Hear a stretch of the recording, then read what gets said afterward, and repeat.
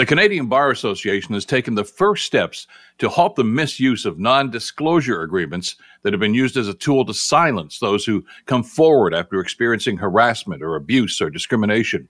NDAs are a legal contract in which people agree to keep information about alleged offenses confidential. Now, initially, NDAs were supposed to protect the identity of the victim from unwanted publicity, but that essentially left the victim to deal with the stress and the mental anguish of their experience all by themselves, unable to talk to family or friends or even medical professionals. Tragic? Absolutely.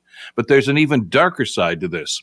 The NDAs also allowed the predators to remain anonymous. So potential employers or community members or even neighbors would have no idea of the predator's abhorrent past deeds, which often allowed them to reoffend time and time again on unsuspecting victims.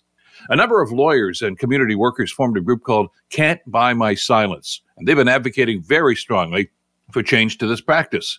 The support from the Bar Association is a welcome addition to demand this change, but provincial legislation is needed to correct the problem.